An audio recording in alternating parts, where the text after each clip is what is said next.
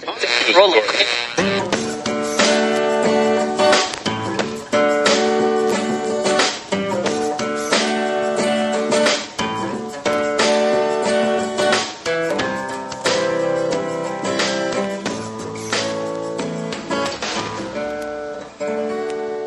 as moderator for tonight's broadcast.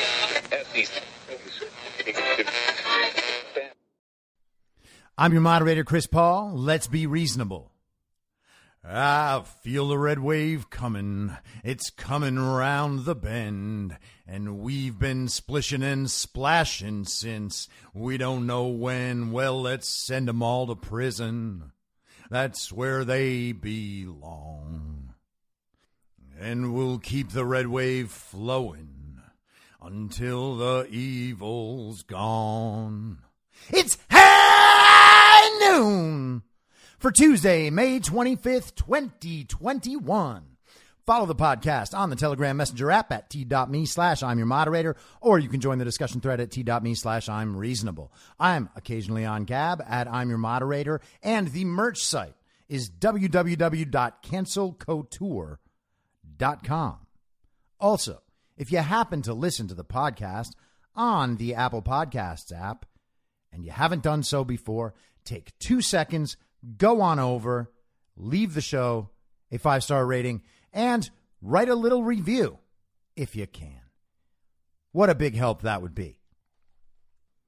Today is the 125th day of Barack Obama's third term, as served by the half-dead, demented, degenerate, ventriloquist dummy, fake proxy president Joe Biden, who is overwhelmingly compromised by the Chinese Communist Party, to the point where just having him as president brings the United States down to such a level that we have movie star wrestlers apologizing to the Chinese Communist Party and its supporters for saying that Taiwan is a country and not some wayward Chinese province, which is about to be returned to the homeland. He apologized, John Cena, to the Chinese Communist Party, just like creepy Uncle Joe. Joe Biden is also the patriarch of one of the most corrupt families in American history and the father of one of the most despicable sons to ever walk the earth. And of course, I'm talking about Hunter Biden. So congratulations, commies. Everyone tells you the world is exactly the way they tell you you want it to be. Just like you always wanted. Now, it's important for me to welcome all of the redeemable communists out there who may have wandered into the wrong room or put in the wrong AirPods, and now suddenly you hear this. I know it's not what you signed up for. You didn't want to be mocked and ridiculed, and the truth is, I don't want to be doing it, but you're communists. And so you kind of deserve it. But that's just because of all the stupid and evil ideas you hold in your head. And I know you never intended it. You think you're a good person. You also think you're a smart person because you have a piece of paper that says so. But that's not how it is. And someone has to tell you, did I want it to be me? Kinda I did. I kind of did. I have to be honest. I do like mocking commies. But again, that's because communism is the stupidest idea ever. And it is supported by the most evil people ever. And that's really where the rub is, commies. And I know you think that's wrong. You think there's no way that person who supports Trump and believes the big lie could be telling me that I'm stupid and evil.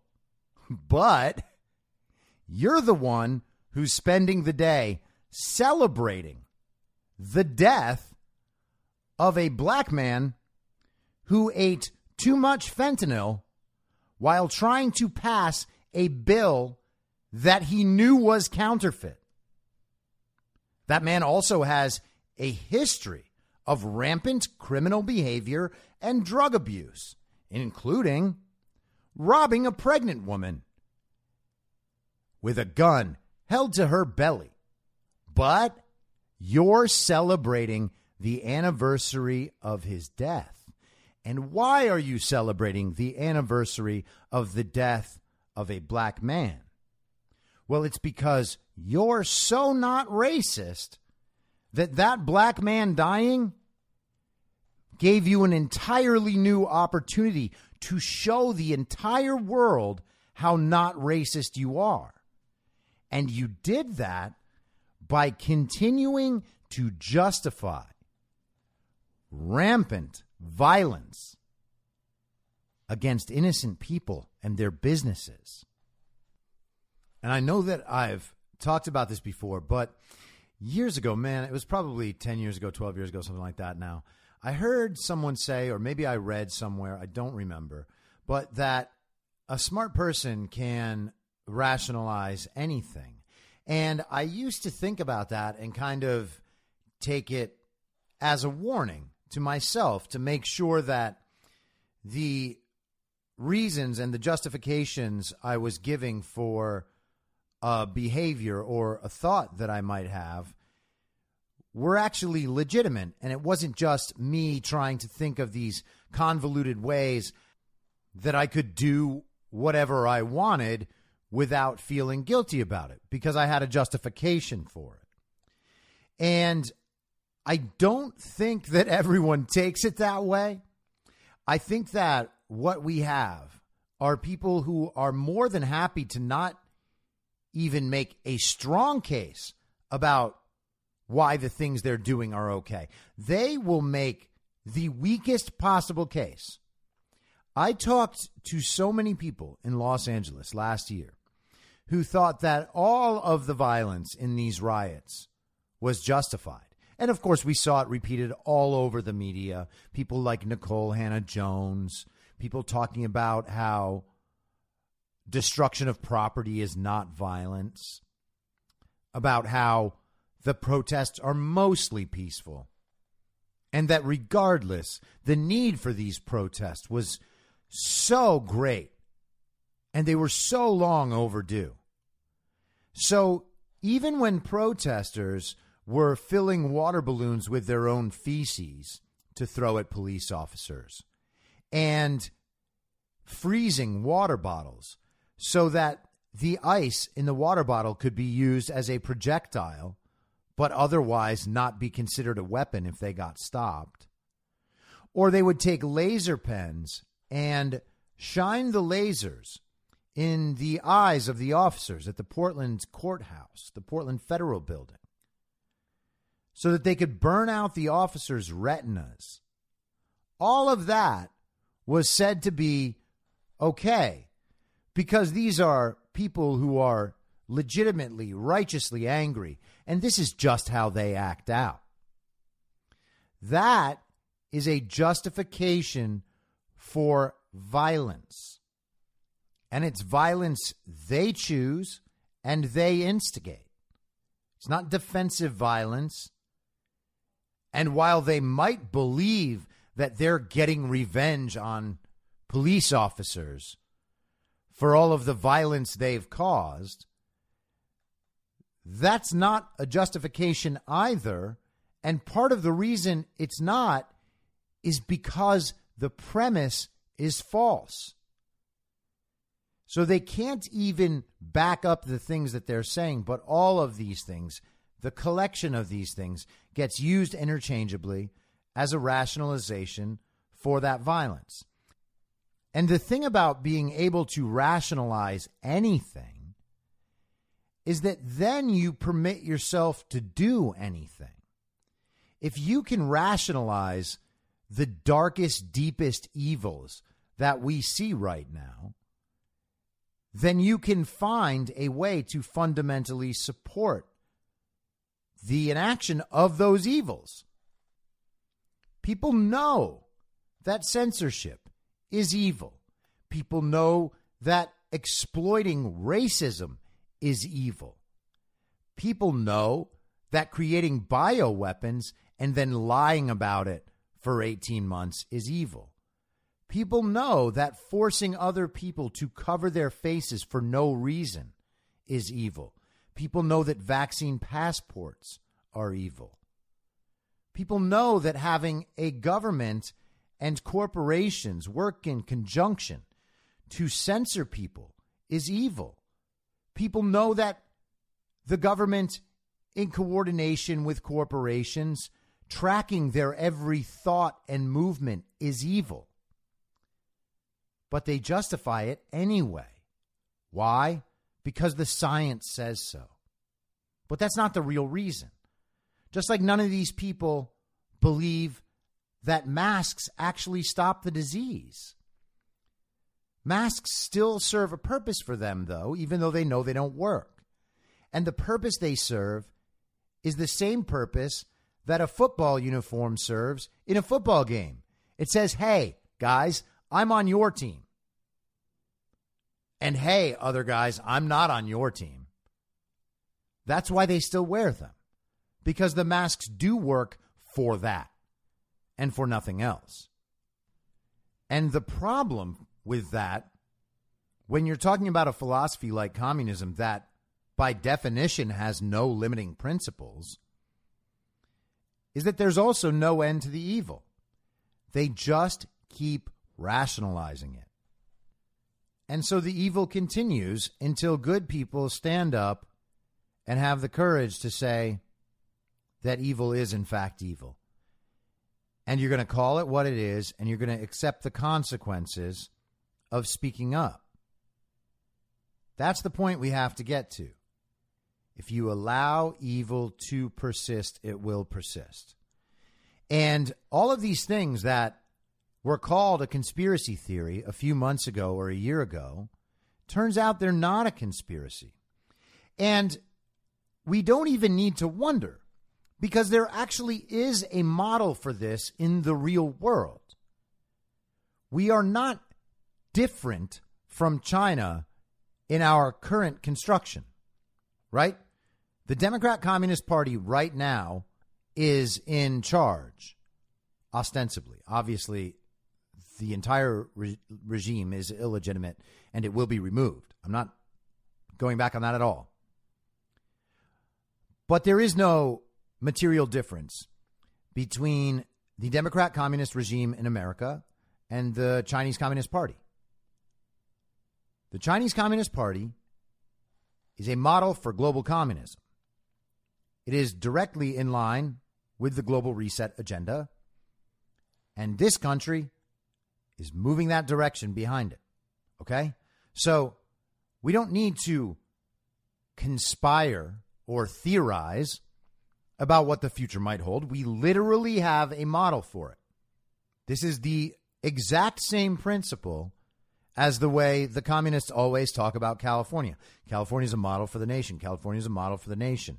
The culture, they want to export it everywhere. The laws, they want to export it everywhere. You can see other states follow California's lead when it comes to cultural Marxism and when it comes to the embrace of global communism. We see other states following California's lead. Therefore, California is a model. Now, when they say that, they're assuming that all the very smart people will agree that that's a good model. On the other hand, it is also a warning. We can see the example of what the bad thing is. We need to stop it. So when we see it in China, it's the same principle. Okay? We know California is leading the United States in that direction. We know China is leading California in that direction, and all of them are down with the global reset. So if you want to think I'm wrong, then explain this. Today in Breitbart, headline, China arrests 3 for allegedly insulting dead rice scientist. Police in China arrested 3 people over the weekend for allegedly posting remarks online deemed insulting to late Chinese agronomist Yuan Longping, credited by the Chinese Communist Party with curbing famine in the country. And I don't need to go on. But 3 people were arrested for insulting a dead scientist. And why would they do that? Is it because this dead scientist is some sort of deity?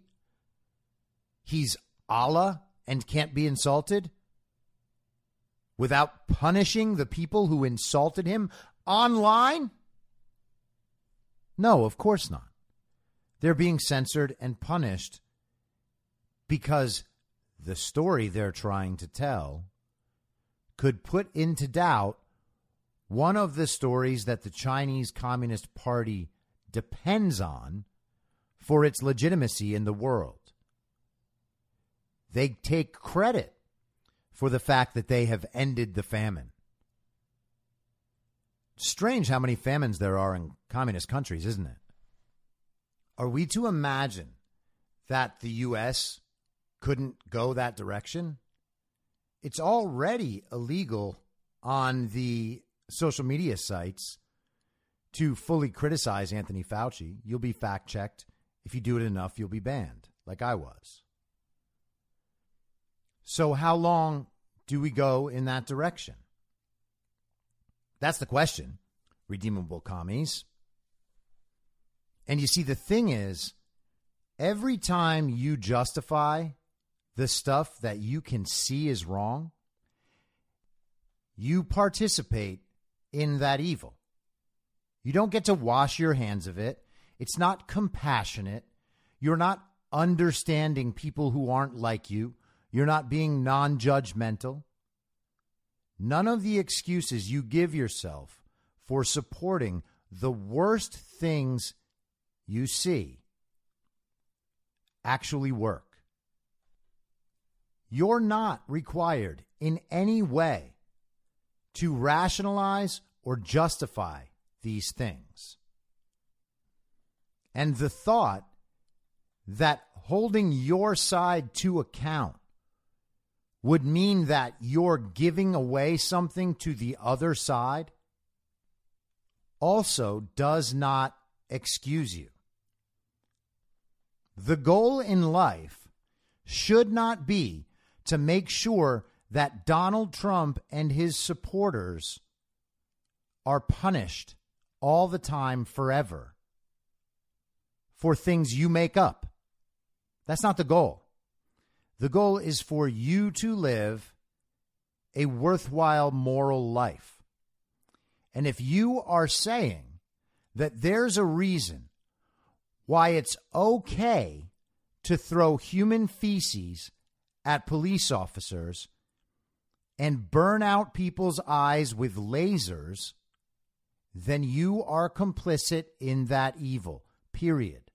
There is nothing else. That is a choice that you make. You are the one justifying violence. It's important to understand that, communists, because you need to contend with that before you're ready to join America again. And what you ultimately have to admit is that you're doing it so that you can maintain your membership in the party of false decorum. You want the people around you who you feel the need to impress to understand that you're one of the good guys. And no matter what, you refuse to relinquish that. You are so concerned about your job or your standing with people that you refuse to tell the truth. You refuse to even admit the truth. And when it comes to people in your life, that means 2 things. First, that you don't trust or value them enough to speak truth to them, which is insulting to them. And you should understand that that's what you're doing when you lie and when you silence yourself while they're engaged in evil. And it says that you know deep down those people you think are close to you will leave you in an instant if you defy the party. If you stop repeating the slogans, you're finished. The people closest to you in your life act this way to you.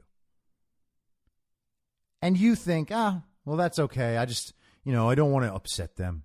It's going to make things difficult. Like, what am I going to do at cocktail parties if this person says bad things to me while I'm in the opposite corner of the room? I know what you're thinking. I've had those thoughts. I know these people.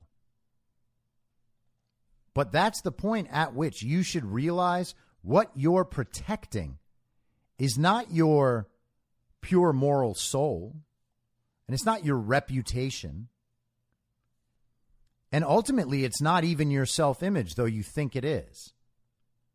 What you're protecting is your position within that little micro society you've constructed. If people can't accept what you actually think, then they cannot accept you. And if the cost of admission into their little society, and if the price of friendship is you being complicit in evil, you really should think about the sort of people you're trying to impress. But hey, what do I know? Celebrating the 1-year anniversary of a black man's death because it enhances your image to do so, that could be good on some planet. It's not this one. Or maybe some alternate universe, like the one where Joe Biden is president. But let's change subjects. So, today, Maggie Haberman of the New York Times, one of the most corrupt and compromised journalists in the country, a person who is really just absolutely scraping the bottom of the barrel. She appears on CNN as a political analyst. This matters. Understanding where coronavirus and how the pandemic began matters. A lot of the discussion about the lab leak, I think, was clouded early on because there was the suggestion by some that it was somehow a Chinese weapon that caused this. That's not what we're talking about here. We're talking about a lab accident. But we've come a long way from people dismissing this as a conspiracy theory to a lot of people taking this seriously, Maggie. We have, John, and look, I do think it's important to remember that part of the issue when this was first being reported on and discussed back a few months after the pandemic had begun was that then President Trump and Mike Pompeo, the Secretary of State, both suggested they had seen evidence that this was formed in a lab, and they also suggested it was not released on purpose, but they refused to release the evidence showing what it was. And so because of that made this instantly political. I think that it was, example 1000 when the Trump administration learned that when you have burned your own credibility over and over again, people are not immediately going to believe you, especially in an election year. However, that does not mean it's not worth discussing. There has been a sort of persistent, albeit relatively quiet, focus on whether that was the origin of the virus, and it is compounded by the fact that there have not been clear answers from Chinese officials about it, and that investigators trying to find out the origin have been stymied. So I do think we're in a different period of this, John, but I also think it's important to remember, because I think it's getting reframed in a way that's just not true to what happened. I don't mean here. I mean in this broader debate by Trump supporters about what happened when this was originally raised. I think a lot of people want just answers at this point. It is important. Right. That's right. That's right. Got that? So the problem with the coronavirus lab theory a year ago was that Donald Trump and Mike Pompeo were the ones saying it. And everybody knows you can't trust them. I mean, they've burned their credibility with the media so many times. Oh, with the American people, I mean. It's totally the American people who thought that they were not credible. And how did they get that idea? Oh, yeah. That's the media. That's Maggie Haberman. One wonders what it might have been like if the media hadn't spent 5 years trying to prove that everything Donald Trump said was either stupid or dishonest. You can go back through so many issues and so many statements and find how often Donald Trump was exactly right about what he was saying and was telling the truth about what he is saying, and that the media lied about it anyway, which is exactly what happened here. Now, she says that Donald Trump and Mike Pompeo failed to provide the evidence. Does anyone believe that?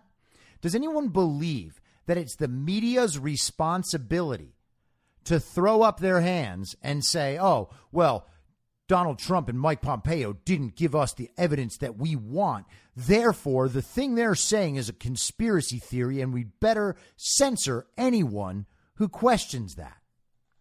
That's not what responsible media does. They're journalists, aren't they?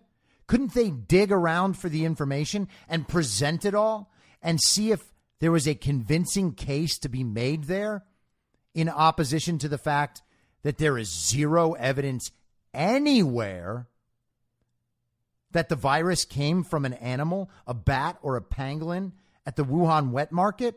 There is no evidence of that. It was just a statement that was made.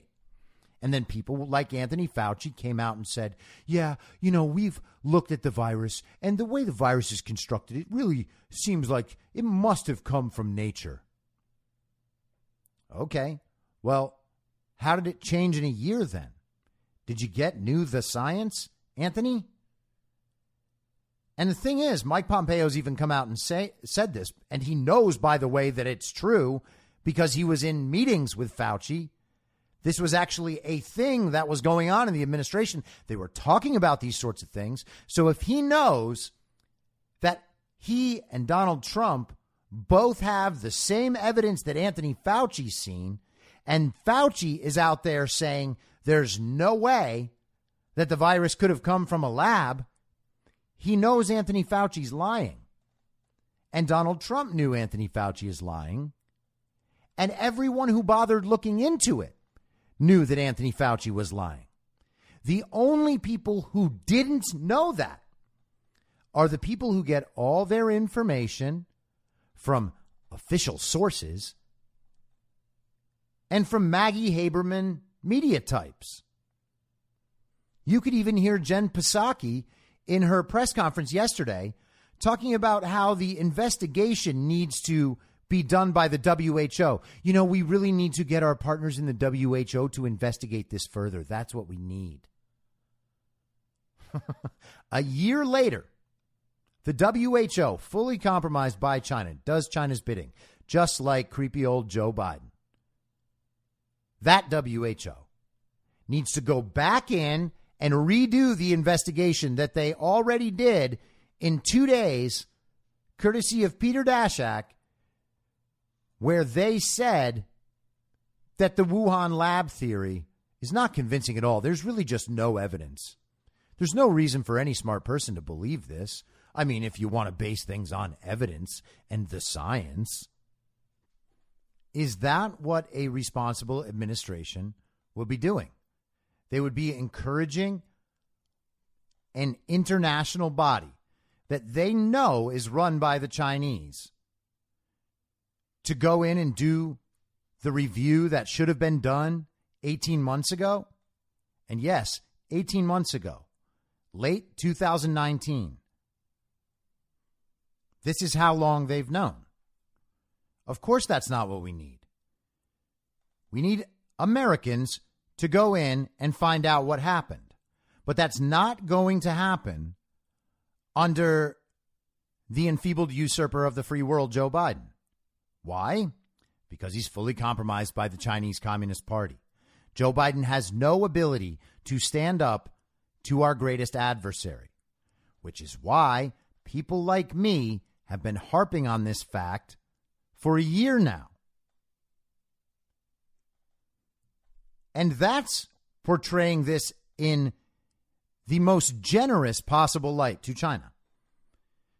We might find out that the real answer is that this was, in fact, created as a bioweapon and it was intentionally released. Do I know that to be true? No, I don't. It's possible that it was just a lab leak.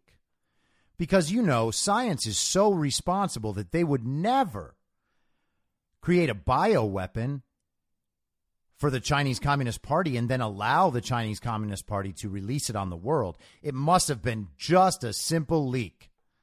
Because scientists are so good and so responsible that they could never allow the Chinese Communist Party to create a bioweapon and release it. They could only allow their scientific experiment to go horribly wrong and allow the virus to escape from the lab. Because scientists are so good and so responsible. And you got to remember, they're smarter than everyone else.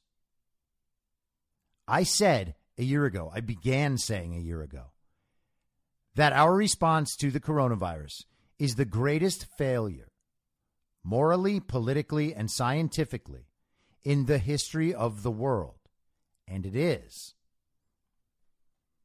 Knowing where the virus came from seems to be the most basic necessary fact one would need to properly respond to the problem. It wasn't us who didn't want to get that answer. That was Anthony Fauci and the public health community and the media. That media also completely run by the Chinese Communist Party and, of course, our own CIA. But they didn't care about the answer, and they were happy not to care about the answer because they knew that the story they were telling would be more beneficial for their political goals, primarily to get Donald Trump out of office and to scare the public into complicity with whatever they said, and to destroy the economy and to destroy small business. Why?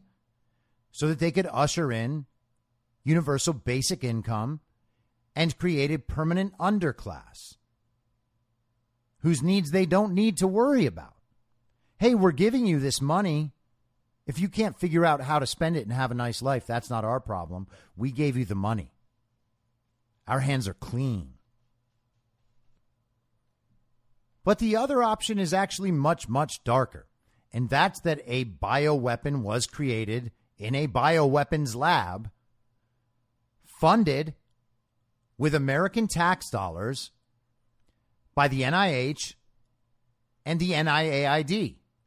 And that is Dr. Fauci.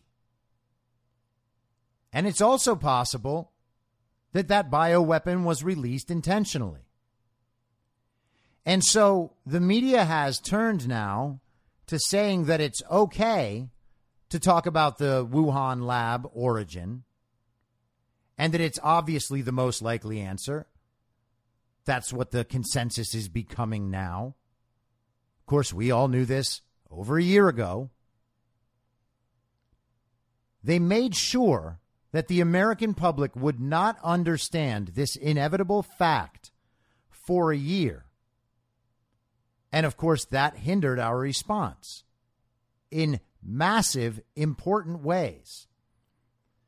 Because if there was any intentionality to this at all by the Chinese Communist Party and by potentially other parties that stood to benefit from this, and you can start with Anthony Fauci, but it certainly doesn't end there. It was beneficial for them to let that lie go unchecked, which means all of them played into the hands of the Chinese Communist Party as they engaged in acts of war against the United States. That is critically important information for our country to defend itself from the Chinese Communist Party and global communism. And they took a pass on it. They said, this doesn't matter. We're just going to go with masks. We're going to go with lockdowns. Strange, isn't it, that their proposed solutions were right in line with all of their goals, and that none of those solutions actually did anything to deal with the real problem. Is that a conspiracy? You want to call that a conspiracy now in May of 2021? That's a conspiracy? I don't think so. In the past, in a rational society, there are countless narratives about the coronavirus that by themselves, were they to blow up, would create a massive scandal. And everyone would know about it. And we as a society would be seeking to punish those responsible and hold them accountable. But that went right out the window. Take, for example, the PCR tests. The creator of the PCR tests said they weren't useful for this function. And not only did we use them, we intentionally used them improperly, setting the cycle thresholds too high so that they would pick up dead virus and overly inflate the cases. We made a case just be a positive test. We tested people everywhere. They would be tested when they come into the hospital for a broken leg. And then at the high cycle threshold for the PCR tests, they would pick up some dead virus and be counted positive as a positive coronavirus case. And then the hospital would get paid for that, $18,000, I believe. And if someone died, it was $36,000. And then we changed the definition of what a coronavirus death was. It was anyone who died within 60 days of receiving a positive coronavirus test, knowing full well that the PCR cycle threshold was still in play. And so a car accident, a heart attack, whatever, a murder, that's all a COVID death. And so we counted the cases high and we counted the deaths high. We inflated the hell out of the numbers to scare everybody into doing whatever they want, all of us to do. And as a society, instead of recognizing those things and immediately snapping back to the position of, hey, we actually have a country to fortify here in a time of war, we pretended that all of these stories actually constituted the science, and therefore we must follow it. If the CDC says we have to do something, then by God, we have to do it. That is, until the CDC says something we don't like. And then in that case, it's safer if we continue doing what we were doing anyway. And rather than all of these things being scandals that would wake the public up and say, hey, something's really not right here, we just accepted all of it. And there are still people that fight for these myths and argue for these myths, and they hate other people because those people won't agree with them about these myths. That's how we responded to a potential act of war from another country. And we still pretend that these people are leaders. They're not leaders. They led us into ruin. Now, one of these people who has led us into ruin is Michigan Governor Gretchen Whitmer. And Attorney Matthew DePerno has sent a letter now to Michigan Attorney General Dana Nessel. At the beginning of May 2021, Governor Gretchen Whitmer chartered a private plane, a Gulfstream G280, to fly to Florida. She initially stated that she took the trip to visit her father. This was not entirely true. Then she stated that a nonprofit corporation paid for the flight. This turned out to be largely false. In reality, the corporation, named Michigan Transition 2019, that paid $27,521 for the trip, is actually controlled by Whitmer. We later learned that the company hired to fly Whitmer did not have proper certification to fly a charter plane. An FAA spokesperson said, "We confirmed Air Eagle doesn't have a Part 135 certificate. The federal agency says it is too premature to conclude that a violation of federal aviation regulations occurred. The FAA is looking into the matter." I'm sure they'll have a conclusion to that investigation so soon. Further, the Fox 2 Detroit article states that we have also learned the governor may not have followed the guidelines by the Michigan Department of Health and Human Services. She encouraged others to follow. After she returned from Florida, Whitmer, who was not vaccinated at the time, didn't self-quarantine for 7 days and appeared at a press conference days later.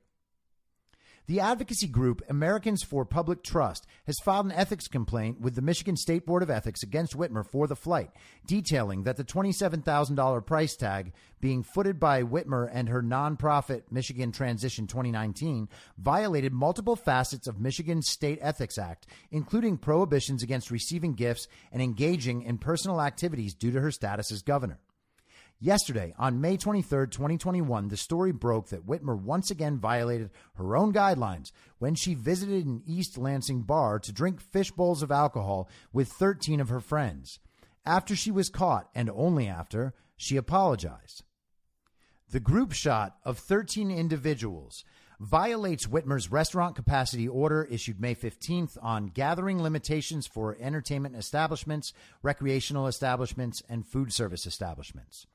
Part B, gatherings are prohibited at food service establishments, whether indoor or outdoor, unless consumption of food or beverages is permitted only in a designated dining area where patrons are seated. Groups of patrons are separated by at least 6 feet, and no more than 6 patrons are seated together at a table, booth, or group of fixed seats, and groups of patrons do not intermingle. Got that? That basically means if you go to a restaurant, you have to be vaccinated, and you are allowed to sit with 6 people at one table. That's it. Any more, and it's not allowed. You're also not allowed to go visit with people at other tables, because that's science. Whitmer clearly operates under the do as I say, not as I do principle. Indeed, Michigan still has epidemic orders barring vaccinated people from gathering around tables in restaurants. The current state limit is 6. Clearly, the governor doesn't perceive much of a threat from vaccinated people gathering indoors in close proximity in groups larger than 6.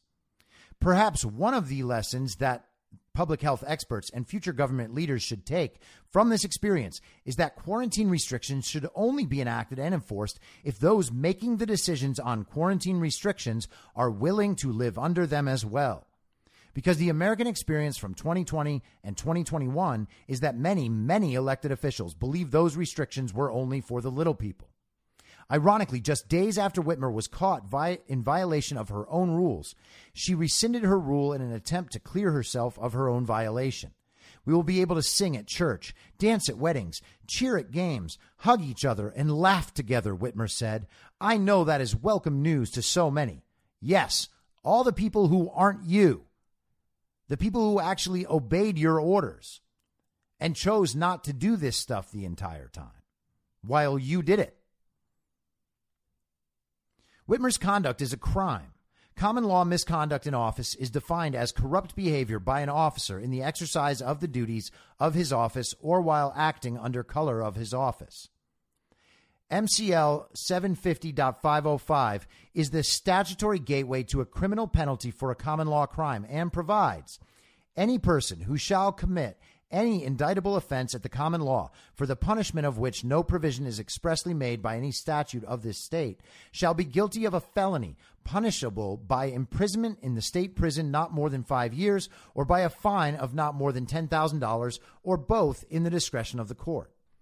The basic elements of misconduct in office are as follows. 1. The person must be a public officer. 2. The conduct must be an exercise of the duties of the office or done under the color of the office. 3. The acts were malfeasance or misfeasance. And 4. The acts must be corrupt behavior. 1. Whitmer holds a public office. A public officer is distinguished from an employee in the greater importance, dignity, and independence of his position in being required to take an official oath and perhaps to give an official bond. Further, the Constitution and statute create this public office. 2. Whitmer was acting under the color of the law. A governor's powers conferred and duties discharged are defined. The governor's executive power is vested in the governor, and certainly the office has permanency and continuity. I have heard multiple attorneys in your office argue that actions taken by an elected official are always under color of law. If you have any doubts, this is a question for the jury. Further, Whitmer does not have immunity for her conduct. 3. Whitmer committed malfeasance, an act that is itself wrongful, or misfeasance, a lawful act in a wrongful manner.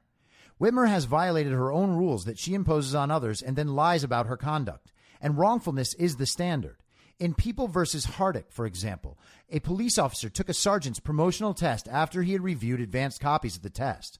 The Court of Appeals affirmed that the trial court's bench ruling that he committed misconduct in office after he made deliberate and knowing use of an advanced copy of a test to assist him in taking the sergeant's examination and thereby improperly obtained a promotion. The Court of Appeals held that the defendant violated the duties of his office by possessing test material in advance of the exam, by failing to report that he had such access, and by failing to avoid conduct unbecoming an officer. There is no crime for cheating on a test, but it is still wrongful and supported a conviction for misconduct in office. So too here. Whitmer's actions are misconduct in office.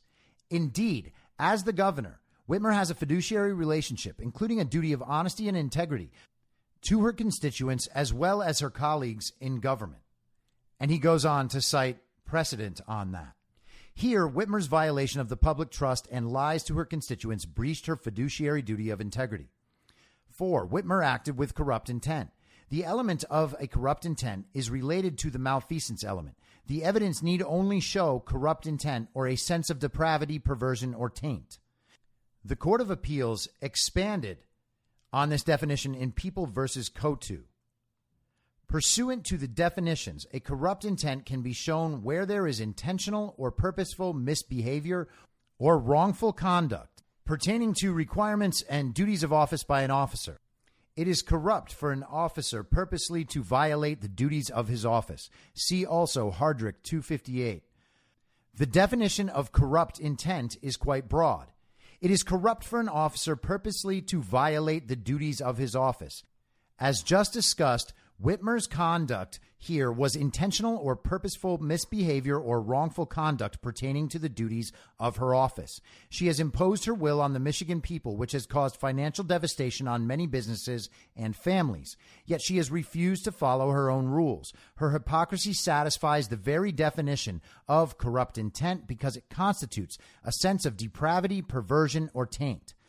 I am curious if you will prosecute this crime or if you will let Whitmer off the hook because she is a Democrat and your friend. For that reason, you must appoint a special prosecuting attorney without bias and with no connection to Whitmer or your office. I look forward to hearing from you. If you are unclear how to write the felony indictment, feel free to use this letter as template. That's some gangster shit, man. I love Matt DePerno. This dude is on the side of the good. There is no question about that. We need to see a lot more of this and a lot more people like this who are willing to stand up and take it to the people in power. Gretchen Whitmer is as bad as they get.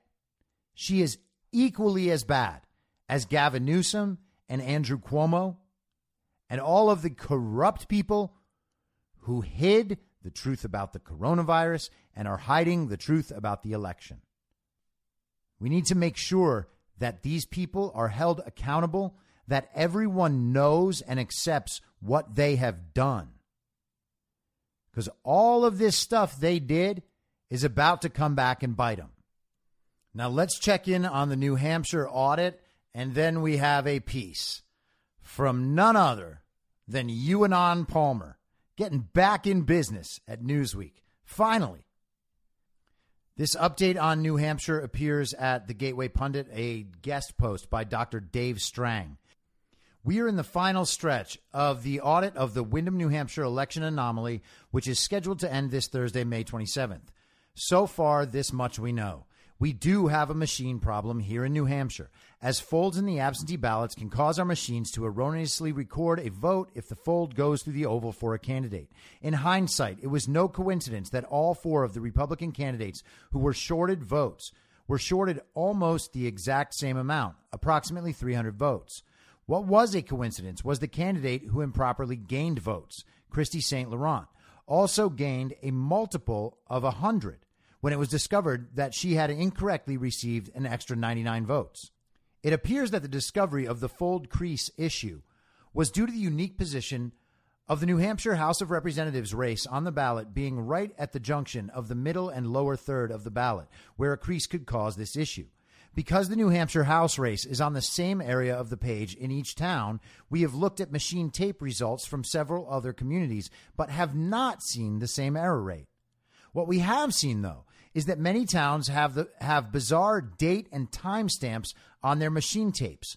2 towns, Londonderry and Amherst, set one of their machines to 0 and counted ballots on October 17th and October 23rd, respectively, 17 and 11 days before the election.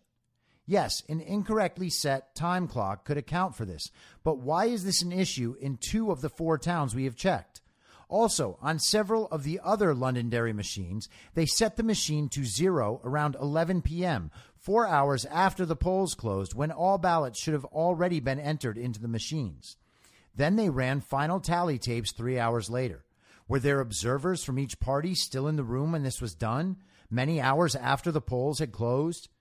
This is also not the only machine problem we have discovered, as not all 4 of the Wyndham machines incorrectly read a crease through candidates' oval as a vote. In fact, of the 4 Wyndham machines, the one that was purchased last, and is therefore the newest, was the one that miscounted votes the most. It was also discovered that this machine is one out of the 4 that has gone the longest without being calibrated. So the activities at the audit on Monday and Tuesday are designed to look at the innards of these 4 machines to see if dust or electronic issues can be causing the difference between these machines. Although the cause of the vote discrepancy does not appear to be due to fraud, that does not absolve the Secretary of State for his lack of curiosity in explaining this abnormality, when he dismissed the discrepancy, stating it didn't change the outcome of the election. It also does not excuse the Attorney General for refusing to look into this issue either. Both of these state officials should be ashamed of their track record in this matter, only investigating when forced to do so by the New Hampshire legislature. So what does New Hampshire do going forward? If we decide to continue with machine voting, should we keep these dinosaurs of a voting machine? Why is it that the newest Wyndham machine had the most errors? We have been told by the analysts that because they are so old, they are much harder to corrupt. If we keep them, do we stop folding absentee ballots and put them in larger manila envelopes so they can stay flat? Or if we continue with folding, do we hand count folded absentee ballots instead? Did other New Hampshire communities also experience flawed machine counting? My sense is that there is a growing dissatisfaction with machine counting of citizens' votes, and as the decision to machine count versus hand count is made by each town, I suspect there will be a growing din from New Hampshire citizens to cast aside electronic voting and return to the trusted hand count method. It's only what England, Canada, and Australia do for their federal elections. Do they know something we don't? Apparently, they do.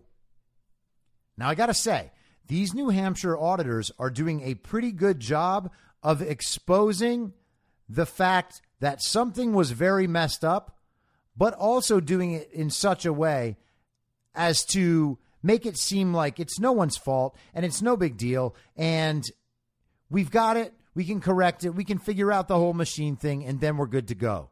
No. I put up a video on the info stream a couple weeks ago, and I'll try to find it again and put it up again. But it was from somewhere between 2007 and 2009, if memory serves. It was the current New Hampshire Secretary of State, basically on video refusing to explain why a massive sum of ballots had been moved into an unsecured room from the vault where they were supposed to be kept. It was after hours. He was just caught dead to rights on video, and he said nothing about it. He just had a blank look in his eyes and said, there's nothing to worry about. This is just what we do. The person was asking him, like, well, why don't you leave them in the vaults? Oh, this is just what we do. They're secure here, too. There's a secure code on this door right here. You can only access it with a card. So we know who comes in and comes out. And the person taping him was like, well, yeah, but there's also that other room, that other door over there into the room that doesn't have that. And he's just standing there like, oh, well, these people are thoroughly corrupt. And this is one of those situations where they can find something bad in this little town in New Hampshire, and everyone can pretend it's not a big deal and that this is the only legitimate audit. So the other audits are completely illegitimate, because they're called cyber ninjas. This one is legitimate, and this only found this one little problem. So the truth is, it's really not a problem anywhere, and just forget about voter fraud. Forget about election fraud. Forget about the big lie. Okay, it wasn't a big lie here in New Hampshire, but there's a perfectly legitimate excuse that has nothing to do with us trying to obviously steal this election that we stole. Donald Trump won by a lot. Well over 10 million votes. He won the popular vote. He won the Electoral College. You're going to see it. You don't have to believe me. It's going to happen. Donald Trump got more votes than Biden's fake vote count. That's how many votes he got. And Joe Biden got as many votes as you would expect Joe Biden to get, based on all the past elections with total losers as candidate. He got less than Hillary Clinton. He got less than Barack Obama. And I bet he got less than Mitt Romney. Joe Biden is an absolute zero, which is why he couldn't get anyone to show up anywhere. I cannot wait until Donald Trump comes out and starts doing his rallies again, and America is forced to look at the fact that right now, Donald Trump can draw 50,000 people, 100,000 people, no problem. He can just type up a little message from the desk of Donald Trump, send it out to the world, and tens of thousands of people will be there wherever he tells them to be. Why? Because he's still the president. And wait, before we get to UAnon, I want to make sure to highlight another awesome drop by James O'Keefe. And everyone should go watch that video. It's on the info stream, t.me/I'm your moderator. Posted it yesterday in the evening. I think they released it at 8 p.m. Eastern time, so it's something within the next 15 or 20 minutes after that. But this latest video features two Facebook whistleblowers discussing Facebook's operation and the algorithm and other methods they're using to make sure that people expressing vaccine hesitancy will not be seen by any of their friends or any of their followers. The algorithm won't delete the post. The person's post won't be taken down. Just no one gets to see it.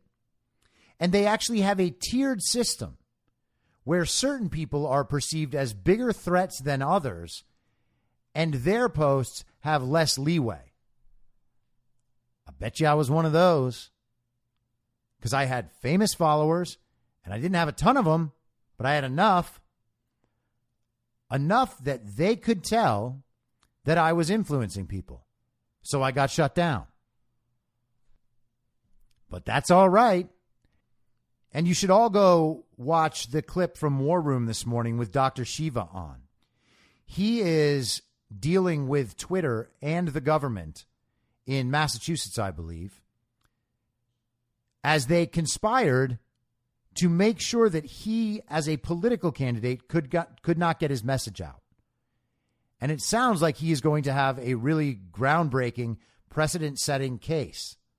And I can't wait to see where it goes, especially as a person who was intentionally censored by the government of California and have the evidence because of the FOIA that Judicial Watch pulled. I can't wait. So now to UAnon in Newsweek. Everyone go watch the Project Veritas video. Go subscribe to Project Veritas's channel on Telegram. Stay up to date with it. James O'Keefe is doing incredible work and an incredible service for the American people. So UAnon today, alleged QAnon supporter Amy Facinello refuses to resign from school board amid protests. What a bad person. She sounds terrible. A protest has taken place outside a school in Michigan against a school board member accused of following the QAnon conspiracy theory. Got that? There is a protest happening at a school over a person who was accused of following something that does not exist in any of the ways that UAnon might understand it. A group of students, retired teachers, and other members of the local community attended the demonstration against Amy Facinello outside Grand Blanc High School on Monday. A group? How big was the group? Can't wait to find out.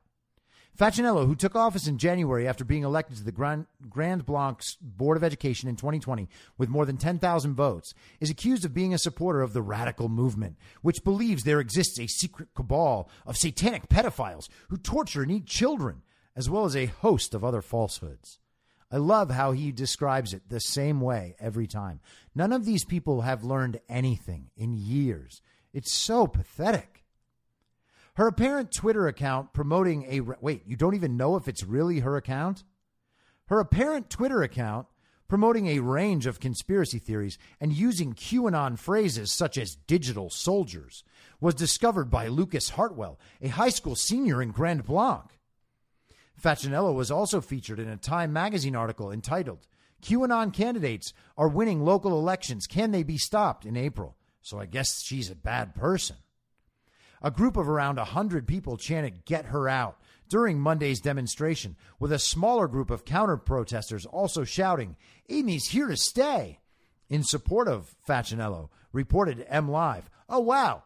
QAnon isn't even reporting this on his own. Hartwell and Patty Duffy, a retired public school teacher and professor at Mott Community College, are planning a recall attempt in August when Facinello becomes eligible over her alleged support of QAnon. If people had known what she really stood for, I do not believe she would have been elected at all, Hartwell told WJRT.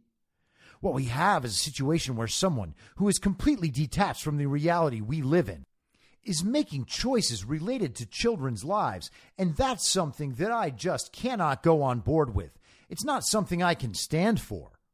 Speaking to Michigan Radio, Duffy added, "How can decisions be made when one of the persons making the decisions believes in something totally different than reality?" What? It's not like she's saying that masks work. Linda Cook, Facinello's mother, is one of those who turned up at the counter-protest in support of her daughter. Cook defended Facinello as someone who loves children and does the right thing, while criticizing the high school students for not being informed enough. She has 2 master's degrees and a bachelor's degree. Students should support her, she told MLive. Speaking to Mid-Michigan Now, Facinello denied that she is an advocate for QAnon and said the outrage surrounding her is just because she supports Donald Trump. They just want to cancel Trump supporters. That's what I think it is, said Facinello. What they're doing is they're calling us QAnon conspiracy theorists if we disagree with their views. Facinello added that she has no plans to resign from the Board of Education. Hartwell said the protest against her has nothing to do with silencing her views. He told Mid-Michigan Now, "This is not a Republican issue. This is not a Democrat issue. This is not a third-party issue. This is looking at the fact that we have a conspiracy theorist on the board and looking at the fact that this is dangerous." Yeah, you sound real put together, guy. Facinello previously said she will not resign from her role while discussing the Time article she featured in. QAnon Palmer cannot write. I am fixing so many of his grammar mistakes on the fly, and every now and then they still get me. So let's try it again. Facinello previously said she will not resign from her role while discussing the Time article she features in during an April 26th school board meeting. I can assure you all this has only reconfirmed my commitment to this position, and I intend to stay right here advocating for what's best for the parents and students, she said, reported the Grand Blanc View. I plan on serving out my full 6-year term. The Grand Blanc Board of Education has been contacted for comment. What a story, QAnon. You are doing the Lord's work. This is just exceptional reporting. Good for Amy Facinello. This is so stupid. She supports Donald Trump, and she once said digital soldiers. So that makes her a QAnon conspiracy theorist. And then that makes her dangerous. And I love when they say this is not a Republican issue. This is not a Democrat issue. This is not a third-party issue. We all know that QAnon is just so dangerous that even if you say digital soldiers, you might someday take part in a very violent insurrection that is determined to overthrow democracy. These people are in such intense pain. I actually feel for them in some way. They think that everyone else is detached from reality while they are telling little children to cover their faces for a disease they almost definitely won't get and completely definitely will not kill them. And the solution is to do something that absolutely does not help them. And we are detached from reality. These people are sociopaths. I'll be back tomorrow at the same reasonable time on the Same Reasonable Podcast Network. I don't have a network. Masks and lockdowns don't work. And Joe Biden will never be president. Goodbye. Whether you're a total newbie to podcasting or even if you've had a show before like me, you know how intimidating it can be to start your show. The tech side especially can be daunting. That's why I'm so grateful Anchor exists. If you haven't heard about Anchor, it's the easiest way to make a podcast. They knock down all the barriers to entry. Let me explain. First off, it's free. I don't know how or why, but I'm happy about it. The platform's great. There are creation tools that allow you to record and edit your podcast right from your phone or computer. Anchor will distribute your podcast for you so it can be heard on Spotify, Apple Podcasts, and many more. I can't even begin to describe how much easier it was to get my show on all the major platforms this time than it was a few years ago. You can make money from your podcast with no minimum listenership. That's right. You build your show, you make money. It's everything you need to make a podcast in one place, and the company is committed to the success of its content creators. Go download the free Anchor app or go to anchor.fm to get started. Thanks for listening. Please follow the podcast on Instagram and Parler at I'm Your Moderator. Soon I'll be up on Rumble with a video aspect. In the meantime, if you'd like to support the show, I have a Substack, imyourmoderator.substack.com, where you can donate, or you can donate at anchor.fm by searching Be Reasonable with your moderator, Chris Paul. I hope to see you soon, back out on the range.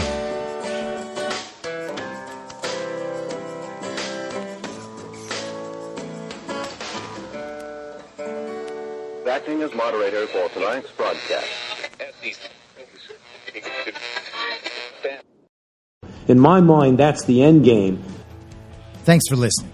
If you'd like to follow what I'm reading and thinking throughout the day, you can do that by downloading the Telegram Messenger app and going to t.me/I'm your moderator. On social media, you can follow me on Truth Social, Getter, and Gab at I'm your moderator. I also have channels on Rumble and BitChute. If you'd like to follow the writing, you can find me at imyourmoderator.substack.com. The merch site is cancelcouture.com, or go direct shop.spreadshirt.com/cancel-couture. If you'd like to support the podcast financially, the best place to do that is Ko-Fi. Go to ko-fi.com/I'm your moderator. And all of these details will appear in the show notes with each episode. I'll see you soon down on the range.